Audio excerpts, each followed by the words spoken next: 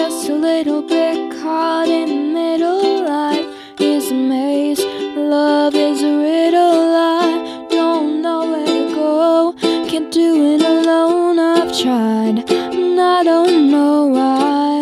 Hi everyone, welcome to Parenting Portal. My name is Joanna Port.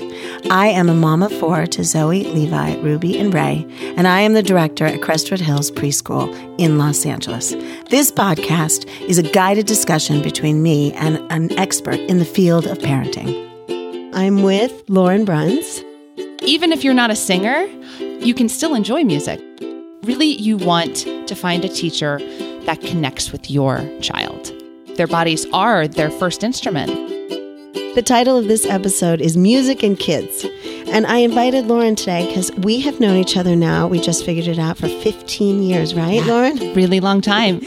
I went to Lauren with my 20-year-old Zoe, and when I wanted her to learn music, and she actually, at that moment, wanted to learn how to write music, which was very interesting. And we came to you and you taught her how to write songs. Yeah. And that was the beginning of her writing. She does want to be a writer, not of songs, but she does love to write. And I think you were such an inspiration. Aww. And we instantly became friends, really. And when I was thinking about music, the first person I think about with kids is Lauren because of her immense experience working with music and kids. So let's delve right into it because we have a lot to talk about. But I'm going to give a little intro about you. Okay? Lauren is the head of the music department at Lawrence School in Valley Glen, California. She's been a songwriter for over 20 years, actually. Prior to becoming the head of music at Lawrence, she had a company called Sessions Songwriting, which taught kids how to express themselves through songwriting and playing instruments. She has taught music for a very, very long time in all different kinds of instruments. She also led early childhood music group classes, which I do remember you doing that.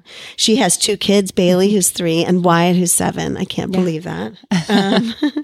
Welcome. Thanks, Joanna. Why is music important for kids? Music it's fundamental to who we are as humans, right? It's part of the core of our DNA, right?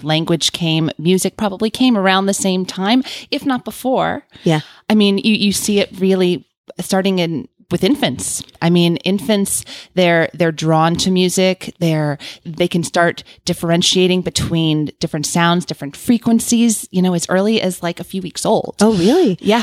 So really, it's part of our core of who we are. And that's why I think it's important for us as humans to have that. It's also a social connector for us. Yeah. Right? So true. I mean, even if you're not a singer, you can still enjoy music, right? Yeah. With your friends. And there have been studies that drum circles and singing with others, it really is a pro-social connector for us. Yeah. And I think that's really important for children.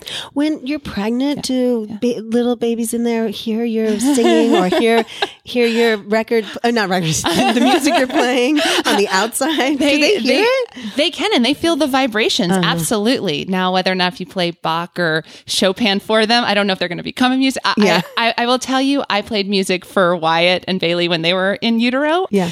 But yeah, they can definitely feel those vibrations. I mean, that's what it is it's these frequencies. And I mean, I'm not a physician, but I know that, just from being an educator, that those young brains are so malleable and building those neural pathways, they're like neural sponges. And so I would have to think that in utero, feeling those vibrations and hearing those frequencies would be meaningful. Yeah. Yeah. Did you grow up with music in your house? I did. So both of my parents are physicians, but my dad is also a pianist. And he didn't read music, but he played by ear, so he could play Beethoven by ear. Whoa. So he improvised and was constantly singing, and we would do 4-part Mamas and the Papas harmonies, like my mom, dad, brother, and I. So really? Yes. So you're all musical, huh? We were all, my mom claims that she's the least musical of us, but she could hold a tune. So yeah, I mean, there was always music, and I grew up in New Orleans, so there was music in the bones of the city. Right. Do you think music is you were born musical or not? Yes, and I think it's also environment as well. Both. Both.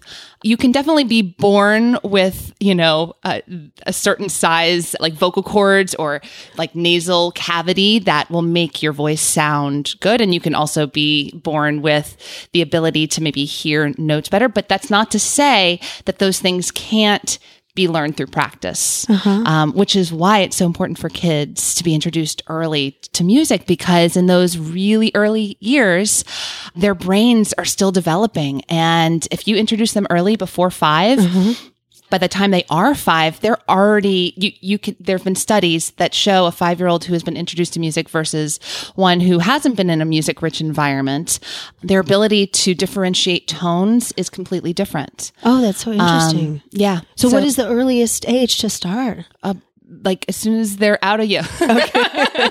You can start as soon as they're born. Yes.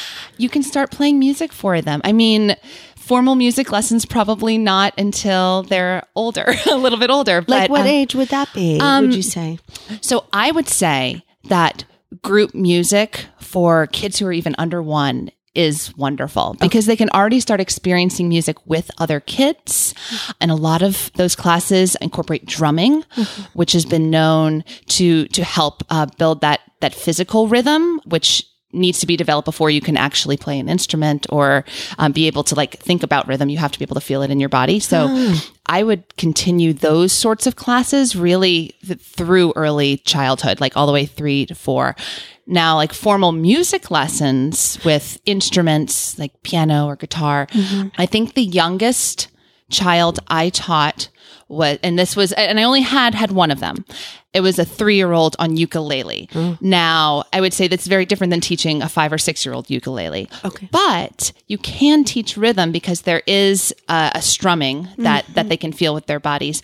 In general, I would say 4 for piano is probably the earliest, but having a piano in your house and just letting your kids play on it, there's no age for that. I mean, I would encourage that as early as they can sit up on the bench on your lap. And if you can't have a piano because of size and expense, An electric keyboard. Right? Absolutely. And those are... Yeah. You could buy a $40 electric keyboard and at least just have it there. Yeah. But just having like access to musical instruments, playing music in your house, sitting with your child, honestly, getting them up on their feet and feeling the rhythm to music, I would say that is not something that kids can do innately. I find this teaching kindergartners. We do a lot of getting up on our feet and marching to the rhythm. And you would think that would just be something you can naturally do, but getting your body to move in a rhythm, it actually takes practice. And it's important to be able to move around to music. It really does help once you want to go to an instrument. It's almost like your body is your first musical instrument. Oh, that's so interesting. So we do a lot of body percussion, claps and pats and stomps, and because it's much easier for a kid to then feel a rhythm on an actual instrument once they felt it in their body. So parents could do that at home. Oh, absolutely. And model it like tapping and that's such a good absolutely. one. Yeah. I mean, you think it's so simple to clap on beat, but that's something that it takes work. It does. And so with our kindergartners at Lawrence, I start them on their body with body percussion marching. Every class, they march into class and we rotate who gets to lead. And then by the second semester, we put them on an instrument and then they have to do it on a single note. And then by first grade, we incorporate multiple notes and alternating hands. So it builds developmentally as the kid gets older. Oh, that's fantastic. You are teaching all grades. Yeah. K through 6. K through 6 at Lawrence. And so I noticed in the public schools in Los Angeles in 3rd grade, they introduce the recorder. Why do they start with that as the first instrument out of the gate? So 3rd grade is usually the age that they start recorder because wind instruments are a little bit more challenging with covering the holes. Okay. So playing recorder any earlier, you can. I mean, I've definitely taught it to 2nd graders before, but it's definitely more challenging for them. Recorder is one of those instruments that it's sort of almost instant gratification because as soon as you can cover the holes, you can play. Okay. And it's just sort of like a memory of which fingers to lift. So it makes it easier.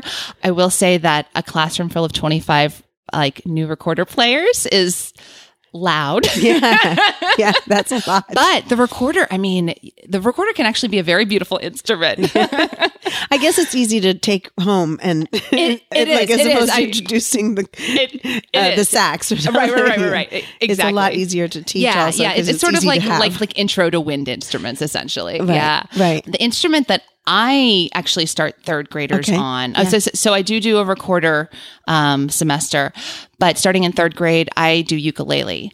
Why is that? Yeah. First off, ukuleles, they're very affordable. Mm-hmm. They're smaller than guitars. The strings are nylon plastic, much easier for the kids to press down on. Okay. The other thing is, unlike recorder, you can sing with the ukulele. So the kids love to sing and they love to play songs that they know. I mean, that's just, I've taught for long enough to know that you can't just have them playing classical music. As much as I love like the technical of classical music and I teach that, they want to be able to express themselves with something that feels familiar. So, little Jason Mraz never hurts. Like I assign that and they're like all over it. Oh, really? Yes. Which song is that? I won't hesitate. No, that one. I love it. That's so easy and fun. It is. And honestly, like if you know 4 chords, you can play most songs on the radio. If you know C, G, F, and A minor, you got it. Oh, really? Yes.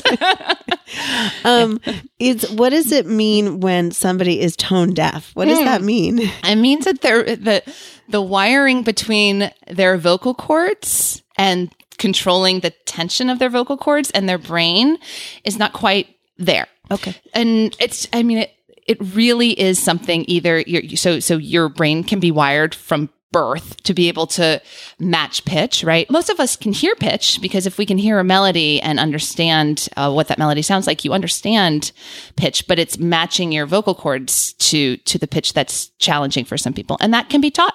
It can. Uh-huh. So I know a lot of adults who are like, oh, I'm tone deaf, so my kid is also going to be tone deaf. It's not necessarily true. Yeah. It just means it takes plenty of practice. Yeah. But yeah, it's really about controlling the air coming through your vocal cords and that pitch matching is just a tension of your vocal cords, right? So, and some people really have great voices and some people really don't. The quality of the voice has, yes, pitch is definitely one factor, but the size of the nasal cavity, the size of the space behind your mouth. All of those things play, like Whitney Houston has a certain vocal quality because of her physiological, those factors. Okay. But that doesn't mean that someone can't have good pitch, and learn how to have good pitch. Which that can be taught. And that's something that I do focus on with kids is sort of like fun pitch matching games, and teaching them to differentiate between a third and a fourth. Like, what does that sound like? And then matching it with your voice. I think those are all really important. And those are kind of fun games for kids too. It gets them off of the note reading portion of teaching and sort of, it's like ear training essentially. And how do you play that game? So you'll just play a note and you'll have them match it with and sometimes I kind of do like a Simon thing where I see how many notes that they can match, and I add one more each time. Oh, that's fun. Which they really enjoy that. Yeah. Because I think anything with a little competition always helps. Yes. Yes. So in first you do 2 notes, did you say? And, so K's and ones. So I'm an Orff Schulwerk trained teacher. You want to explain that? Yeah. So the Orff method of teaching is really allowing children to play through music or learn music through play. Okay. So there's a lot of movement, getting up on your feet, using poetry, acting, dancing. Really, there's a lot of body involved because like I said, you really want to have them feel that rhythm. And it's almost essential for them to feel rhythm before they're able to play it on another instrument. Their bodies are their first instrument, essentially. So K's and ones really just focusing on like developing that love for it and the feeling of being successful. So the instruments we do have them play in K and one are a lot of unpitched percussion instruments. So tambourines and shakers and hand drums. And then the pitched instruments we use are xylophones and glockenspiels. So xylophones are the wooden ones that have bars.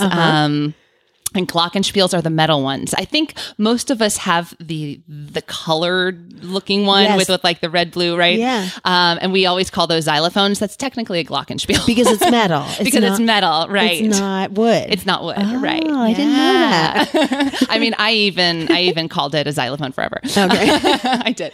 So those instruments allow the kids to feel successful very quickly. And they're very easy, like visually, you can see the notes in ascending or descending fashion, where it's the bars are bigger if they're lower notes, right? Okay. And so we teach them about high and low on the xylophone. So KN1, it's really about developing that rhythm, and then we get them on those instruments. Second grade, we've already introduced sort of the fundamentals of rhythm. They just haven't really been given a name for it. So like quarter notes and eighth notes. We do tas and TTs in KN1. So by second grade, it's easy. We just say, okay, tas, quarter notes. And we show them what that looks like. And TTs, those are eighth notes. Two eighth notes equals one quarter note. So because by second grade, they're already like in academics, it kind of lines up with what they're learning, right? Yeah. Second and on, I just get them on as many instruments as I can. Oh. So to see what they're interested in, or just to teach them? Yeah. To teach them. And I mean, it's also every kid is different. Like one kid might be drawn to stringed instruments. One might feel more successful on like a keyboard. Another on a drum, right? Which we can get into how parents can also foster that as well in like private lessons. But in the classroom, I just try to expose them to as much as I can, because I don't know what they're getting outside of school, right? Yeah. So I want to make sure that by the time they leave Lawrence in elementary school, they're set for middle school. Yeah. With whatever middle school offers them. Yeah. So our sixth graders have already been introduced to so many instruments, and I do pretty much songwriting the entire year with them. And they're able to write their own songs, pick any instruments in the room that they want to use. I have them record in GarageBand, so I teach them how to record. There's a lot of stuff going on in their brain, right? Because they're sort of like multitasking in a way, and there's both sides of the brain have to connect. With the singing and with the strumming, it's two different things, and with lyric writing and fitting into a structure. So there's a lot going on by the time they're in sixth grade. Yeah, it's true. But it sounds like a really great program. What can parents do at home to foster instrument playing and all of this, and songwriting or any of that? Yeah. So every kid is different.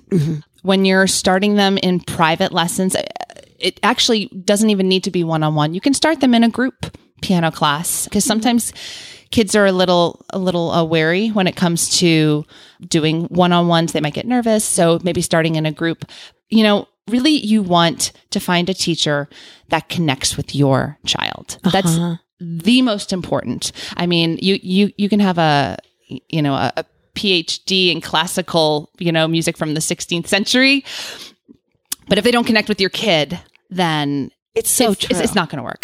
That's been my personal experience, actually. You're speaking to, I've gone through different, if they don't, my kids connected with you, so it was great. Yeah. Recently, Ruby wanted singing lessons, and this woman and her just really clicked. Yeah. She would not miss a week because of this woman.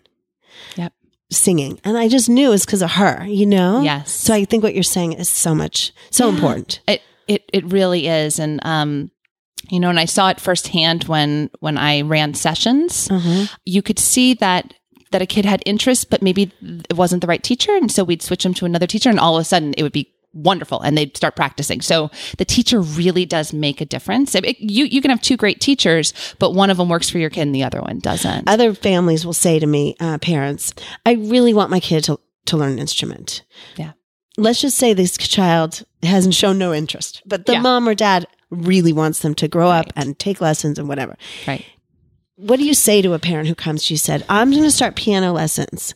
My kid isn't showing much interest, but I do want them to learn an instrument. Yeah.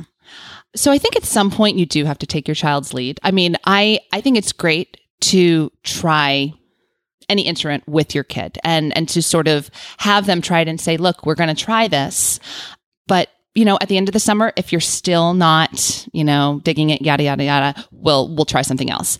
I say to have the kid try it because kids don't sometimes understand even what they want, especially as like a 4, 5, 6-year-old, because part of them might just be scared of trying something new. Right.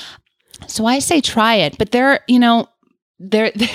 are many factors or variables when your kid is putting up resistance, and some of them, it could be the teacher. Uh-huh.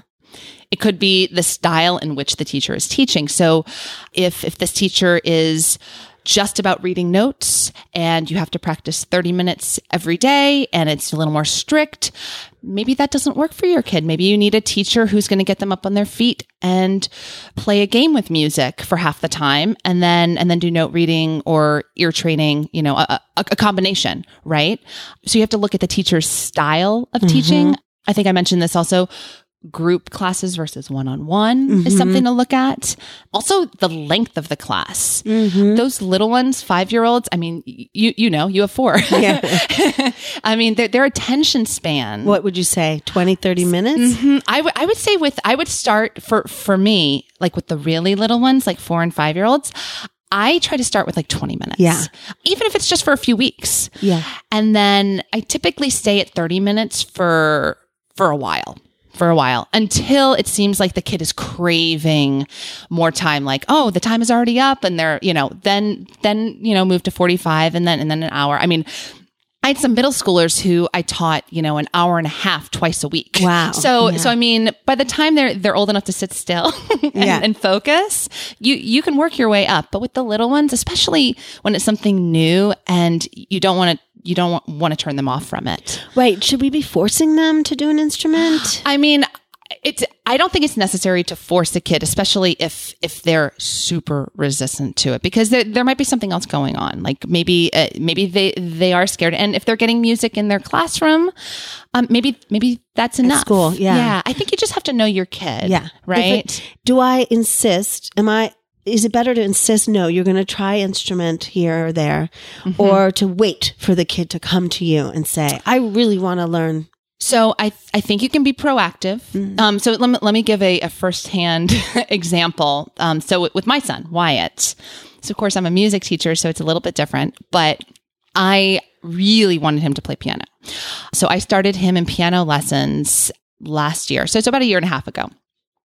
There got to a point where in the car ride over, he said, I hate piano. And when he said that, I knew that something was up and I knew that something had to change.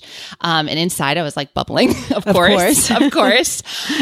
But I had to look at the time of day he was having his lesson. So he was having it at 5 o'clock because that's the only available time the teacher had. Okay. That was too late for him, especially as a kindergartner. Like he was out. He was done. He was done. Yeah. The other thing is maybe going to a studio, maybe that was too much for him. Maybe he needed someone in home. That's another thing to look at. For me, because they didn't have another time, I took a break with him. And 3 months later, I found an app, and it's called Simply Piano, and he took to it. Oh. And so he's actually been sort of like with my help, it kind of teaches them the basics of piano, and they're playing little songs. And he came to me and said, I want to start back with Ahmad again, which was his teacher. Oh, that he did? He did. Are you so happy? I was, and we start next week. So fingers crossed. But sometimes it just takes a break. You just need a break from it. And then he came back to me after. When did you have Ahmad last? It was in February. Okay. It was in February. So it's. Are you going to do it at 5? What's that? Are you doing it at 5 o'clock? No. We're doing it at 3, which actually I asked Wyatt. I was like, is that too late? And he's like, no, I think 3 is fine during summer. Well, I'm really going to think about you and Ahmad. I know. Me too. and Wyatt. So it's probably a combination of things. Yeah, and age also. Because honestly, like, again, my son, he's musical. Yeah. I wouldn't say he's like prodigy, right? He had to grow into like develop this want for it. And so he actually came and said he wanted to learn ukulele. I never brought that up to him. So I think that's an age thing too. Sometimes you just kind of have to like play it by ear with your kid and give them time. So if at 5 your kid shows no interest, maybe let it go for a year. Yeah. And revisit it when they're 6 or 7, and also the instrument is also important, what instrument they're starting as well. Because piano, I find you can start much earlier than something like guitar. Okay. And that's just because of the dexterity of their fingers. Dexterity, but then also strength of their fingers with guitar. Because it is challenging to push down on strings. Now they do have smaller, like 3/4 size guitars. And I've taught 5 and 6 year olds and it was fine. But in terms of like the ease of starting on an instrument, piano just, it seems to work really well with younger ones. Oh, that's interesting. Yeah. Just the positioning and the way your fingers are. Ukulele, if you want a stringed instrument before guitar, start ukulele. Because first off, they're not that expensive. So you can try it. And if they don't like it, well, then you just have a $40 ukulele in your house, Yeah. It's light, it's portable. You can bring it in the car. Wyatt, I remember he had a baby ukulele he'd bring in the car when he was really young. Yeah. Yeah. So I would say guitar would be like 6 or 7. What about drums? Drums. See, I think drums, that rhythm, you could start that early. Because even in these like early development music classes, they're already drumming, right? Because it's easy for kids, right? They can immediately feel the rhythm with their hands. Sorry, Yes. You're watching me. I'm drumming in the air right now. You're air drumming. I'm air drumming. Is there something called that? There is, like air guitar, air drumming. drumming. I actually had a teacher at sessions start with like a 3 or 4 year old, and it was great. I mean, it looks different than a lesson with a 7 or 8 year old. Obviously, they don't quite have the coordination for like a kit, like with hands doing different rhythms at the same time. But I mean, you'd be surprised with practice. A 3 or 4 year old can get pretty good at instrument. Just look at YouTube. Yes, it's true. It is true. For some reason, boys tend to love drumming.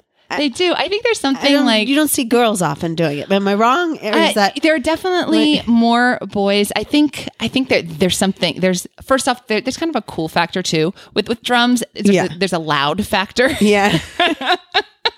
Yes. There's a physical element to it, right? And we all know. I mean, you're a educator yourself. You know that boys they're more physical. They're more physical, and they sort of self-regulate through physical contact, right? And I think that has something to do with it. But we definitely need to get more girls on drums. I agree. It's so cool. It's really cool. Like, have you ever seen a girl drummer? They're awesome. Like, they're so cool. I can't think of any, but I wish my daughters were doing that. I definitely think there is something real physical about it with boys and the drumming. Yeah. You mentioned self-regulation. I'm wondering if introducing drums to a child who is suffering from some self-regulation issues at a young age I wonder if that would be a good intro to try, absolutely. Absolutely. Yeah. I mean, I know that they use drums in like music therapy because it's a way of expressing yourself. I mean, we know this, and kids sometimes need that outlet, especially when they don't have the vocabulary. Yeah. Right. And it's a way of expressing yourself. I mean, that's why songwriting, I think, really struck a chord for me. I mean, as a songwriter, but then also seeing what it did for the kids that I would teach. But yeah, like drumming or really any instrument, singing, every kid is so different, but there was something about the songwriting that allowed them to voice these things in a very personal way, but it was in a song. So somehow, even though they were still vulnerable, it was different than telling your mom like what you're feeling. It was like a journal for them. It's like books. It puts something between the feeling and the emotion and what you're doing and the output. Yeah. It's a protective thing. Absolutely. I mean, I think adult songwriters, that's what they use it for. Oh, absolutely. I mean, I know that they use it with veterans who have PTSD.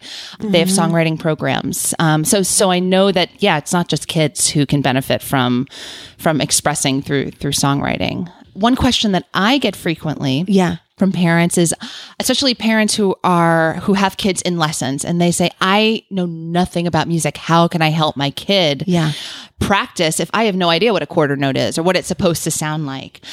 So that's where the teacher-parent relationship has to be strong. And I really recommend parents go in for the last few minutes of their kid's lesson. And it's a partnership between the kid, the teacher, and the parent. So everyone's on the same page. The teacher can maybe even have the child explain what they're going to do for practicing so that the parent understands the kid knows. Yes. So it's not a surprise when they get home and they say one thing, but so really just, you sort of have to invest. You have to invest as a parent, right? You can't just let them do it and then expect them to be able to do it on their own. For me though, I do find that kids do like to have that sense of autonomy. So even if doing check-ins while they're practicing and say, hey, will you play me what you're practicing, right? Or maybe have them play something at the end of it, just so you're there and they know that you're there to support them. That sometimes keeps them in line, but it also allows them to know that you're supporting them, but it gives them that sense of independence as well. Right. Both. Yeah. How do you get kids to practice? Yeah, it's hard. It's the problem of the century. It's probably why I haven't done it. Why my kids don't play any instruments. I think I would say 90% of all adults I know all took piano lessons. And none of them play now, right? That's me. And they said it was because it was torture practicing. Torture. Right? Yes. You have to figure out a way to make them invested. And yes, there are ways. You mix it up so that it's not just reading notes on the page. You have them. And this goes back to the teacher as well. Okay. A teacher who really understands who their student will assign something that's not just writing notes, right? Because just it's like just assigning reading without assigning any storytelling, you know, or you have to mix it up for these kids. So even in practicing, right? There's no getting around it. Practicing will make a kid play better, right? It's just the way it is. It's just the way it is. And they always want to practice the thing they already know. That's really? That's the other thing. Yeah, because it's easy. Because it's easy. They already know. It's the familiar. It's the feeling in control. So if the kid is old enough to understand, look, you like the feeling of knowing it, but in order to get there, it does take work, right? The younger ones, there is a little more hand holding, right? So yeah, even if it's mixing it up, saying, oh, why don't you play it? And then this time, why don't I try to sing along? Just making it fun and silly, right? Make it fun for them. Will you teach mommy to play it? And then you try to play it, right? I think that interaction with the parent, but again, it takes the parent really being invested too, Well, Lauren, this has been amazing. We could go on. Thank you, Joanna. I've had such a good time. This has been great. Fun. I know. A little catch-up session. Yes. I love seeing you. Thank you so much for coming. You're welcome. Thanks for having me, Joanna. Bye. Thanks for joining us. If you have questions you'd like answered on the podcast, email me at joanna@parentingportal.com. If you want to learn more about our experts or to schedule a consult with me or a speaking engagement, or you just have a parenting question you need answered, go to parentingportal.com. And remember, parenting is so hard. Give yourself a break. You're doing a great job. And do something for yourself today. Got to let it go and just enjoy the show.